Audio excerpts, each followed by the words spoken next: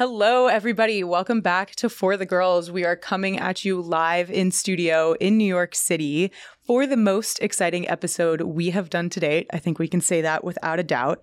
It is hard to believe I'm even saying these words, but we are hosting our first Formula One driver on the podcast today. Ladies, how are we feeling? So excited. I just can't even believe this is real. I'm going between like kid on Christmas morning and like crying, screaming, and throwing up. All of the above. We were going to make you all guess who it is, but because it's literally in the episode title, we're just going to come right out with it and say we are over the moon to be hosting Oscar Piastri of McLaren on the podcast today. He needs no introduction for you guys, obviously, but we'll just get into a little bit of bio and background before we get to chatting with him. So with that, I'm Tiggy. I'm Chessa. And I'm Sarah.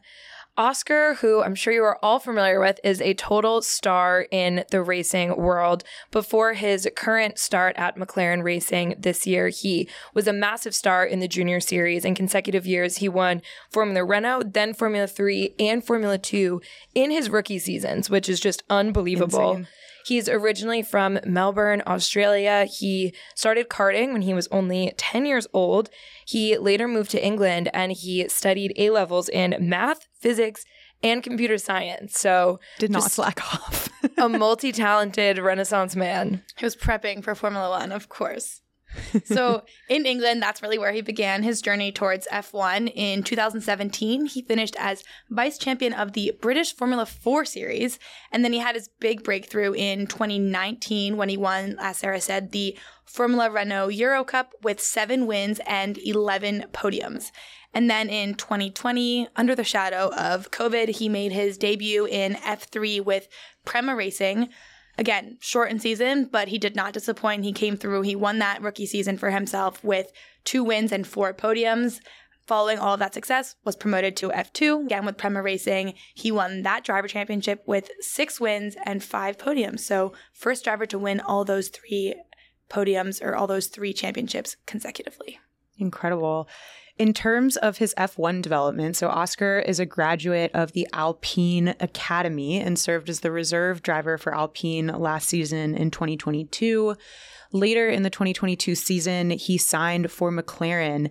And a fun For the Girls fact is the episode we did during silly season on Oscar Piastri is our most played episode of the 2022 season. So he is a popular guy on this podcast. He wears the number 81, which he started using during his karting days. And another fun fact is that he's the first driver to carry number 81 since drivers started picking their numbers in 2014. So very cool. With that, we're going to have Oscar join us. All right. Oscar, welcome to For the Girls. It is such an honor to have you with us. You are coming to us live from Miami. How is the energy there right now? We hope you're feeling better after your illness in Baku. Yes, thank you. I'm almost back to full strength. Thank you for that. No, it's been cool in Miami. Long flight to get here from Baku, but no, it's been nice and sunny, nice and warm. So no, enjoying it at the moment. Amazing. Well, we love to have you on our home soil. Most of our listeners are based in the U.S. and of course you're there right now. So what does it feel like to be racing in the U.S. for the first time in F1 for you? Do you feel the palpable energy? Do you feel like the fandom is exploding? We know American fans love McLaren, so I'd love to hear your take on that.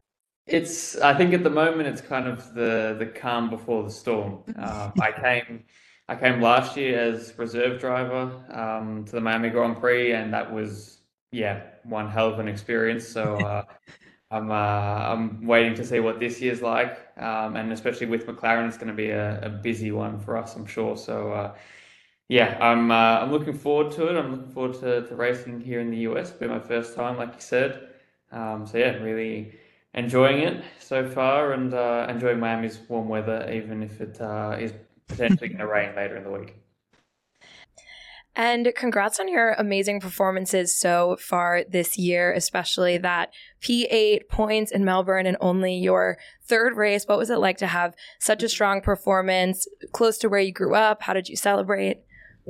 It was a nice race. We were, I guess, in some ways a little bit fortunate to to get points, but we were there when it mattered. So that was nice to get my first points in F1, and obviously in my home race, it's probably the best place any driver can think of to get their first points. So that was pretty special. It was a very cool weekend in general. Obviously first home race for me, only my third race in F1 as well. So yeah, very, very special, and like 10 minutes away from where I grew up as well. So pretty cool. And to celebrate, I got on a plane the next morning and left. So we had a test day in Imola a couple of days after, so we had to get out of there pretty much straight away. So quickly said goodbye to my family and got on a plane. That was my celebration.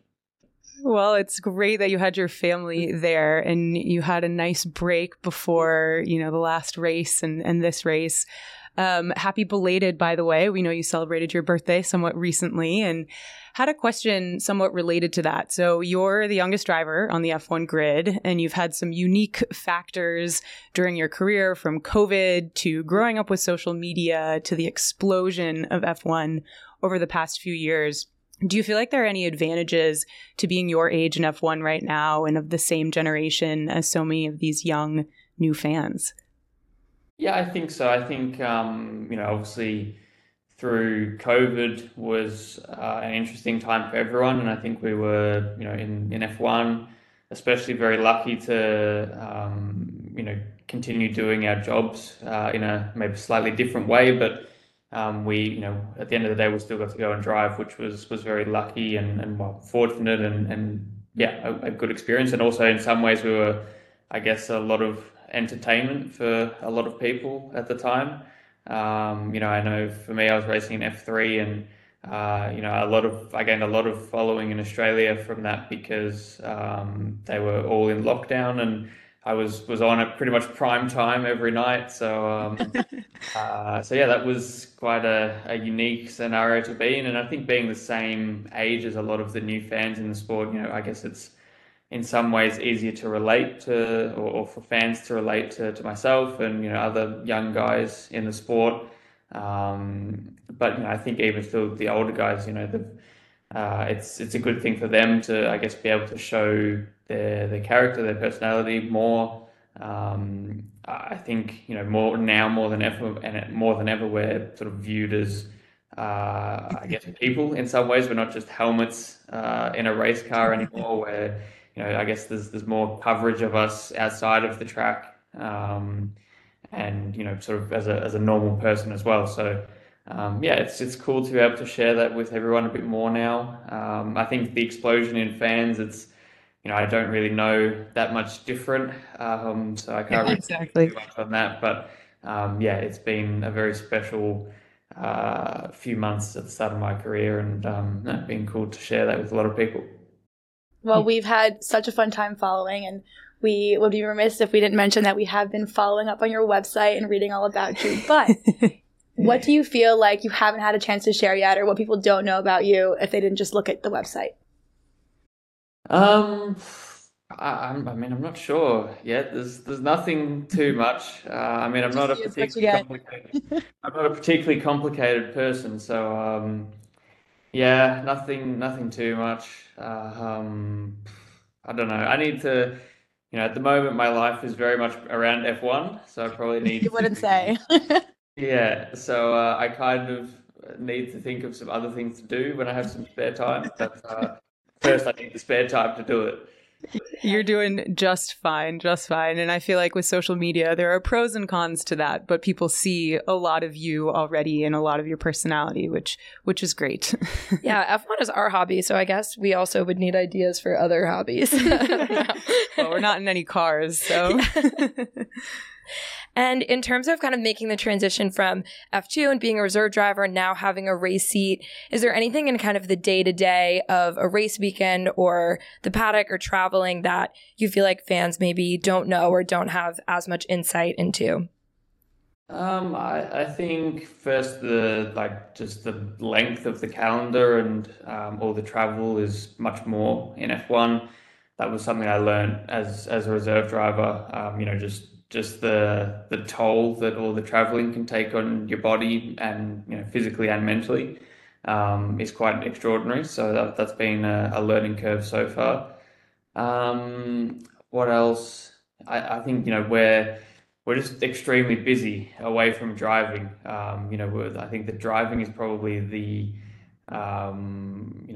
smallest portion of our life. In F1, we do a lot of marketing activities. We've got a lot of great sponsors at McLaren that we spend a lot of time with.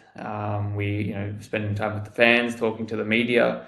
And even away from the race weekends, we're spending days in the factory on the simulator, doing more marketing stuff there. So there's a lot that goes into the 3 practice sessions and 1 qualifying and race that a lot of people don't see. I think now with social media, they maybe see a little bit more of it, and the fans that really are interested in it can access a lot more of, I guess, what we do outside of driving. But yeah, it's much more than just sitting in the race car and driving in the world of F1. No joke. You guys have a very busy schedule. So one of the fun segments we do on our podcast is called Hot Takes, usually ahead of a race weekend. And we're not going to do anything specific to Miami. We don't want to put anything out in the ether, but we're going to ask you some broader questions around that theme. So first up, street circuit or classic track? For me, classic tracks. Yeah, Nice. I don't know, there's a bit more history to them. And yeah, I don't know. I just like classic tracks. Very nice. East or west coast of the United States? I mean, I haven't really explored either, so I don't want to offend either coastline here. We're New Yorkers, so we have to give a plug for the East Coast. Yeah. I've been to, we're obviously in the East Coast now. I've been to LA in the West Coast a long time ago now. But since we're in Miami, I'll go East Coast. Correct answer. How about, are you more of a morning person or a night owl? Night owl, definitely. I'm definitely just not a morning person at all. Well, you're on all hours right now, so Pretty much, yes. yeah. A very important question for an Australian who went to school in the UK, cricket or rugby? Cricket. Yeah, I don't know why. I just never got into rugby that much. And as a racing driver playing rugby, I'm not really the body type for it and couldn't really afford to get injured. So cricket was definitely my preference. Nice. Favorite TV show or movie that you've been enjoying lately? Lately, I watched The Night Agent on Netflix. That one's so good. Very, very good. That one. So yeah, I'll go with that. Nice. Love a good spy show. And how about track you're most excited for the rest of the season? For me, Spa. I mean, it goes back to the classic tracks. It's my favorite circuit. It's got a number of cool corners, a lot of elevation. It's a nice flowing layout. It's generally pretty good for overtaking as well as a massive straight through Eau Rouge and stuff. So Spa I'm really looking forward to. Well, thank you so much for joining us, Oscar. It was an honor to have you on the podcast, and good luck this weekend. We hope you enjoy Miami, and we can't wait to follow along the rest of your season. Thank you very much. Thanks for having me. Thank you. Thank you so much, Oscar. Okay, guys, I think we all needed a moment after that. That was so amazing. He was so amazing. So articulate, so nice, great energy all around. We're really pumped. Yeah, and this is a brutal stretch for them. Baku to Miami and then a triple header. So what an honor. What an honor. What did you guys think? I totally agree. So mature, articulate. I think that totally makes sense given that so much of his life has been in racing, needing to be such a consummate professional. But it makes a lot of sense, the comment about how hard the schedule is, because I think it just seems brutal. I really can't imagine. And the fact that they do have so many responsibilities behind the scenes, it's not like they can just show up on Friday and hop into the car. They need to be there all week prepping at the factory, meeting with sponsors. So it's a massive workload. So even more honored that he was able to get some time with us today. Totally. And yeah, it just puts into more perspective all the conversations about the brutal race calendar, 23 races, 24 races, adding more sprints, having like a standalone sprint shootout day, like all these things really add up. It's just got to be so demanding. And then one thing I also found really interesting is just he had a very nice spin on the social media and how great it is to like to have fans knowing about, you know, their lives and having to be on social media. But like there also has to just be so much pressure to deliver content, and obviously has a team behind him doing a lot of that. But like to have your life with this brutal schedule, you know, kind of constantly on display, it's probably hard. Yeah. One thing I was thinking about is, you know, he's like, oh, like it's actually kind of cool now because we're so much more than just like a driver and a helmet in a car, which I think is the perspective that like the FIA and everyone who's making this brutal schedule has. It's like, okay, like they're here to do the driving, but I am interested, like everyone has a much better appreciation now for how much goes into it, that they're still pushing this crazy schedule. Yeah. That was a wild quote to say, like, driving is the least thing that we do, or we spend the least amount of time in our jobs actually driving the car. Yeah. It's fun. They probably, and I always think it's probably like so fun to be a driver and do like all the fun little challenges for Instagram and TikTok. But imagine like as the team grows, they hire someone for social media, they hire someone for TikTok, and da-da-da-da-da, and like everyone's trying to get a piece of you. Yeah. We're and so his honored. Including us. Yeah. And his Australia performance was amazing. P8, his third race of his rookie season, having to just get on what was probably a 20-hour flight back to Europe immediately. That's just exhausting. Also, getting into Q3 while he was sick in Baku, like I cannot even, that's so cool. He said since, I think we posted this on Instagram, that he only was able to eat a few pieces of toast the whole weekend and made it into Q3. Unreal. I don't think I could walk to the subway if I only had 4 pieces of toast. It's crazy. It's crazy. Yeah, and just the comments about COVID too. I mean, his career really took off right when COVID was kind of at full force, like 2020 that year, and his season was cut short, and kind of like in the rest of his career, luckily we're moving out of it, but still kind of in the shadows of COVID. It's just such an interesting dynamic to deal with. And I mean, like with a lot of things in COVID, it's a pro and a con, because I think con, of course, he didn't get like the full send start that everyone gets, and you know the whole glamour of it all, if you want to say that. But I mean, it definitely had like perhaps less of a strain on like media visits, all those sorts of things. But it might have been worse like mentally if he had to just do everything virtually, because I do think like sitting separated, doing things virtually can be tough. But also the benefit of, you know, him being on prime time at home and everybody sitting at home and watching during COVID, like that also probably had a positive effect, at least on fandom and people getting really into the sport and the series and all of that. So yeah, definitely agree to the pros and cons thing. Speaking of Australia, the cricket rugby thing was so fast. He was immediately just like cricket, no question. Fire ever. Yeah, I know. He good. had said on another podcast the line about kind of stopping rugby because he was worried about injuries and whatnot. He did play rugby. Yeah, he did. He did. Wow. But yeah, I thought no hesitation there. Cricket all the way. Also, great taste. The Night Agent is an amazing show. It's a spy show on Netflix, so of course I've seen it. I love that.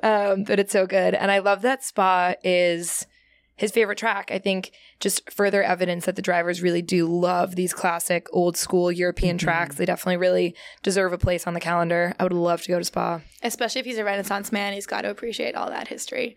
Totally. Okay, kind of a off-topic question for you guys, but if during COVID, like Oscar in Australia, we had Logan coming up, it was also like the advent of Drive to Survive. Do you think it would be different? Like, I think it's great. Everyone loves him, and like there's still a lot of great stuff going on around him, but do you think it would be like a little bit more escalated?